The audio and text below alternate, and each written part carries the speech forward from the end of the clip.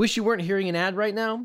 Want to get the next episode even sooner? Well, after the show, head to watchnebula.com/legaleagleradio. You'll get access to our original podcast ad-free, plus exclusive originals and experimental shows from your favorite educational-ish creators. And best of all, you're helping us to make even more amazing content. Just go to watchnebula.com/legaleagleradio. It really helps us out.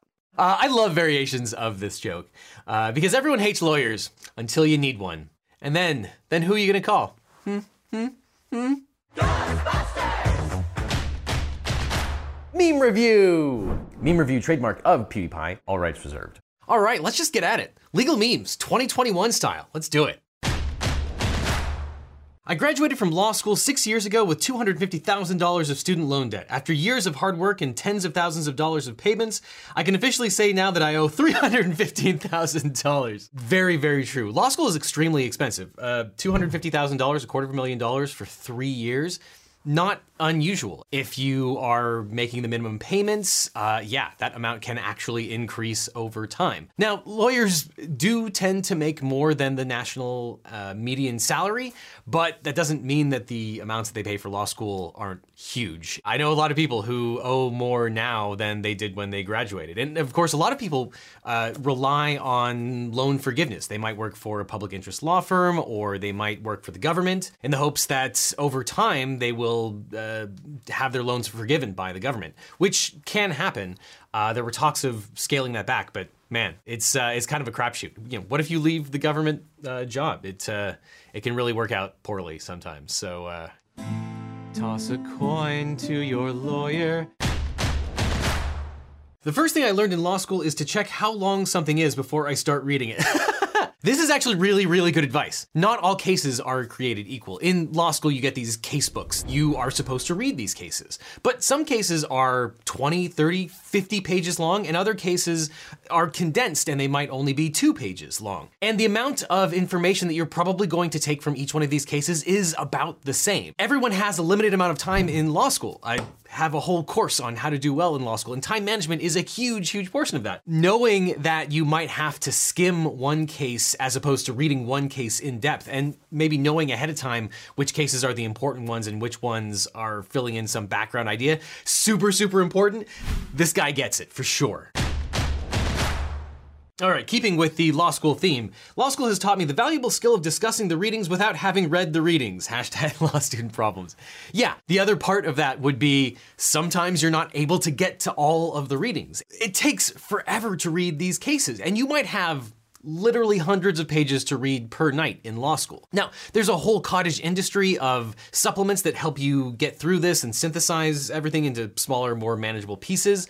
But sometimes there's just way too much reading and you have to let things slip. Of course, you have to worry about the Socratic method so that if you're not prepared in class, the professor might call on you and might grill you and you might not have done the reading.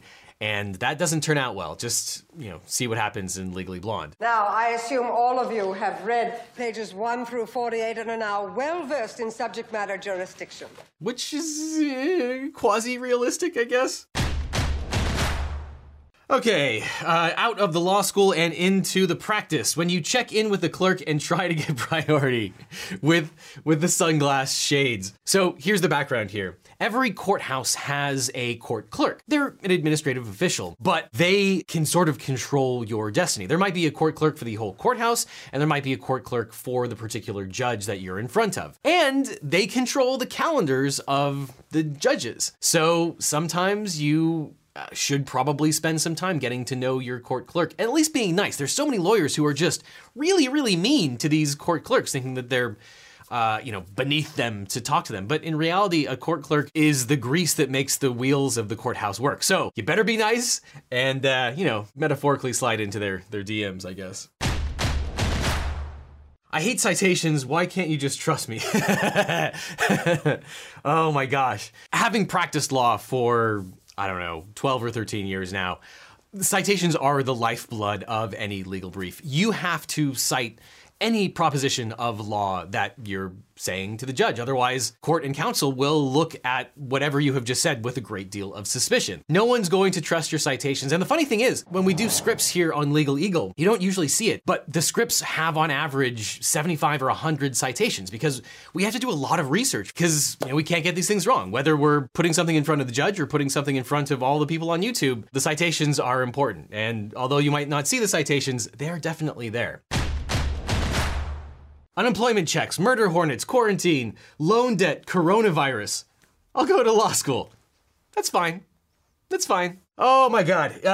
So shed a tear for the law students who have been going to law school in 2020 and 2021. It's completely different. It's all virtual. You are losing out on a whole lot of the advantages of law school. And it's really unfortunate. And not only is it, the whole world is sort of on fire or whatever, but yeah, to add law school on top of that, and you don't even get to interact with people in person. Now, maybe that's a good thing because you're not getting the stress by proxy of all your fellow law students. Man, that would be really tough to add on all of this stuff with law school itself. Though, on the other hand, you're not going to interact with a whole lot of people normally in law school anyway. So maybe it's best to get law school out of the way while everyone is cooped up. And then, you can leave law school and re-enter society like a normal human being. Maybe that's not so bad.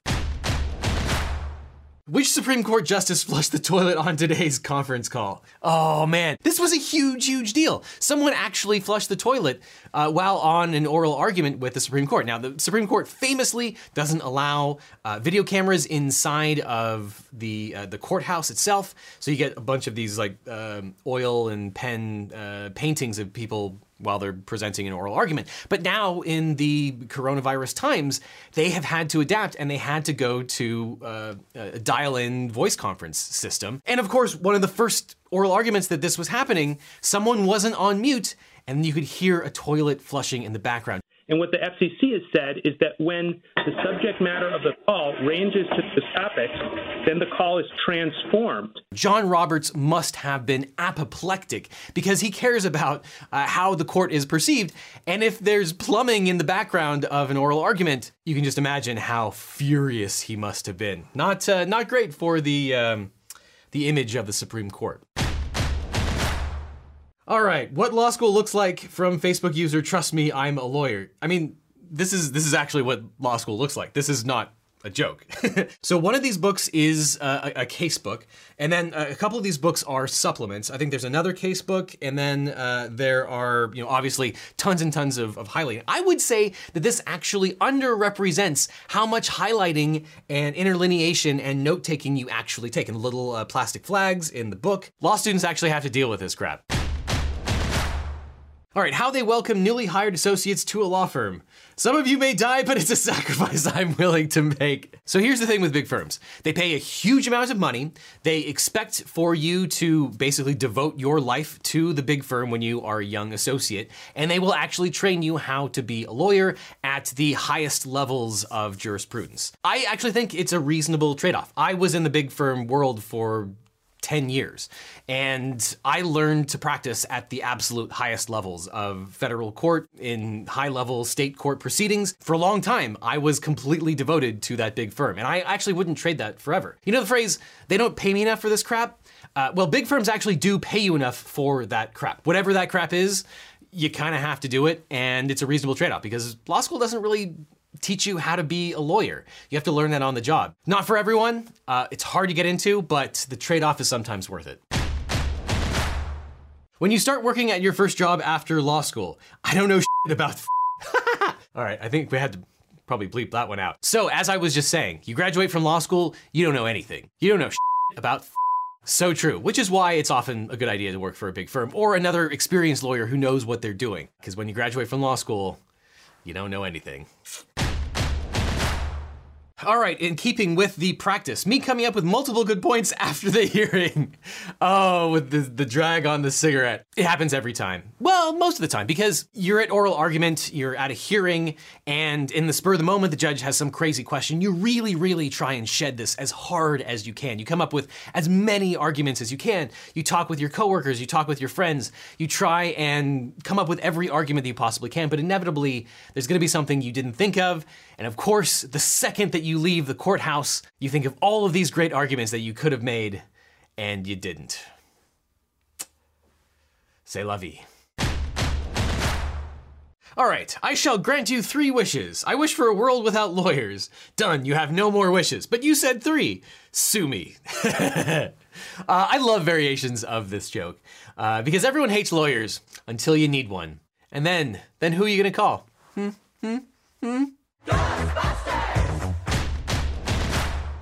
All right, the judge threw out our case. Don't worry, I brought it back to him. A legal corgi! Legal corgis have become a real thing. I think it was partially because of George Conway and his love of corgis, and there are a couple other legal commentators that just have corgis and love them. So they've sort of been appropriated as the dog of the legal profession. This is a good boy. He brought his case back. First, we'll file a baseless voter fraud claim, then it will be 12b6'd with prejudice, then we'll get Rule 11 sanctions, then we'll get Rule 11 sanctions. So this pretty much sums up all of the elections cases in general. A 12b6 is famously a motion to dismiss in federal court. It is something that you file when the claims themselves don't rise to the level of a legal claim as a matter of law. And then when that is filed, then you can get Rule 11 sanctions against the counterparty. Though actually, I don't think this is accurate because Rule 11 sanctions require you to file a motion for Rule 11 sanctions, then the other party gets a safe harbor provision. They can withdraw their offending pleading. I'd have to check the case law on this, but I'm not sure if you get the case dismissed on a 12b6 that you can then go back and get Rule 11 sanctions, because at that point, the case has already been dismissed and you weren't able to allow them the safe harbor and the withdrawal. So you might have to file your Rule 11 motion before you file your 12b6. I'll have to think about that. Perhaps not an accurate legal meme here. I don't know. You know, I would have expected more legal accuracy from Pixar or DreamWorks or whichever what is it? Minions? Mastermind? I can't remember. Is my client guilty? Probably, but probably is not good enough. I've actually never heard it said that way, but this is accurate. So if you are talking about guilt, then you are in the criminal law world, which means that you're talking about the standard of beyond a reasonable doubt. Probably just means that you are 51% sure. Now, probably can also encompass more certainty than that, but probably in my mind brings up the civil standard of preponderance of the evidence, which again is just barely more than 50%, more likely than not. So you've got the defense case and the plaintiff's case, and whichever one is more likely, that's who you have to find for. Civil cases don't have a beyond a reasonable doubt standard. I probably would not argue this in a criminal context, but it is true. If you only probably think that someone committed a criminal crime, then you can't find them guilty. That's not good enough. Okay, looks like we're back to law school again. First day of med school. Each of you is brilliant and will change the world. Here's a white coat. Go and do well. First day of law school. You're all dumb for doing this. The 4 of you who survive will work for evil corporations. Here's a 100-page reading assignment. It's due 2 hours from now. Yeah. I'll have to talk to Dr. Mike about this one. I don't know if they actually said you're all brilliant and here's a white lab coat on day 1. I kind of doubt that. I'll have to find out from him. The law school stuff is a little bit more accurate, though while there are definitely 100-page reading assignments, they aren't due 2 hours from now. And there's really no assignment. You don't really get tested until the very end of the semester, which I think is actually worse. Instead of having lots of little assignments to do along the way, you're only tested by really one big assignment at the end, and sometimes there might be a midterm in the middle. Now, more than 4 people are going to survive, and not all of them are going to work for evil corporations, but definitely, yeah, some of them will. All right, going with How I Met Your Mother, ways in which you're wrong, ways in which I'm right. Lawyered. I loved Marshall in How I Met Your Mother. There's one particular episode where he's being wined and dined by a giant law firm. We've talked a lot about giant law firms today. It's so funny because he's being wined and dined not only with Kobe steak, but also Kobe lobster, which is lobster that's been fed nothing but Kobe steak. You can really taste the beef in that lobster. I think that is one of the funniest and most accurate depictions of being wined and dined by these huge law firms. They are going to work you to death, but at least you'll get a nice steak dinner out of it. Made non-equity partner, so I guess you could say things are getting pretty serious. Oh, this is a deep cut. Let me see if I can explain this. In the law firm world, you have partners. The partners are the bosses. They tend to be the managers, the supervisors. And there are two kinds of partners. There's an equity partner who shares in the profits of a law firm, and then there's a non-equity partner that is basically just a senior associate that gets a nice title and maybe some more responsibility. And on top of that, they probably have to pay into the partnership as well. So it's kind of the worst of all worlds. You don't get all that much more. You don't share in a profit sharing agreement with the firm itself, because you don't have any equity. So yeah, things are getting pretty serious. Because they're not. Jeez. Oh my God, I'm gonna get so many phone calls from my friends who are non-equity partners in law firms. Yeah, well, sucks to be them. My face when someone argues when the ruling is in their favor, with the Tucker confused face. Oh, this is so great. I have seen so many lawyers who they can't help themselves. They really like to hear the sound of their own voice. And so they're in a hearing, they're winning with the judge. The judge is going to rule in their favor, and they just keep talking. Pro tip, if the judge is going to rule in your favor, shut up. And I have seen lawyers snatch defeat from the jaws of victory because they just want to keep talking. All right, speaking of mercurial judges, when both parties agree to a continuance but the judge denies it. This happens so much too. So again, the judge, through their proxy, the court clerk, can set their own schedule. And oftentimes, both parties will agree to a continuance of a hearing or a trial or whatever, but the parties don't get to agree to these things. They have to get the judge to sign off on these things, and the judge is gonna judge, especially in federal court, where the judge just doesn't care about anyone else, because they are the master of their own universe. Assault with a deadly weapon. Oh, that's cute. I think everybody gets this one. No explanation needed. MPS Esquire says, do you wear glasses and a face mask due to COVID-19? If so, you may be entitled to condensation. So true. So true. Look, I'm gonna laugh at dad jokes. I just am. Sorry.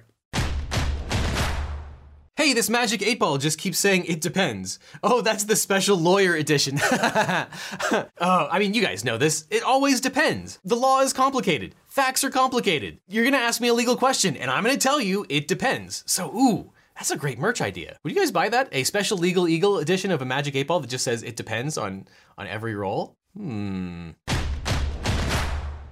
All right, and the next meme is, I wanted to be a lawyer, but I didn't have the stomach for it. It's a shark. Look, you gotta be a shark sometimes especially when you're in litigation, not so much if you're a transactional lawyer, but even if you are a transactional lawyer, sometimes you have to have those kind of killer instincts to get the business deals done. But the litigators certainly need to have shark-like instincts, or even more than shark-like instincts, because the sharks sometimes don't have the stomachs for it. Oh, and one last thing. I know right now you're probably fumbling with your phone trying to find the next podcast to listen to, but you can't because this is an ad. But it doesn't have to be that way. Instead, you can go to watchnebula.com/legaleagleradio. You can get access to all of our original podcasts ad-free, plus exclusive originals and experimental shows from your favorite educational-ish creators. And best of all, you're helping to support us make even more amazing content. So before you go, check out watchnebula.com/legaleagleradio to support this channel and this podcast directly.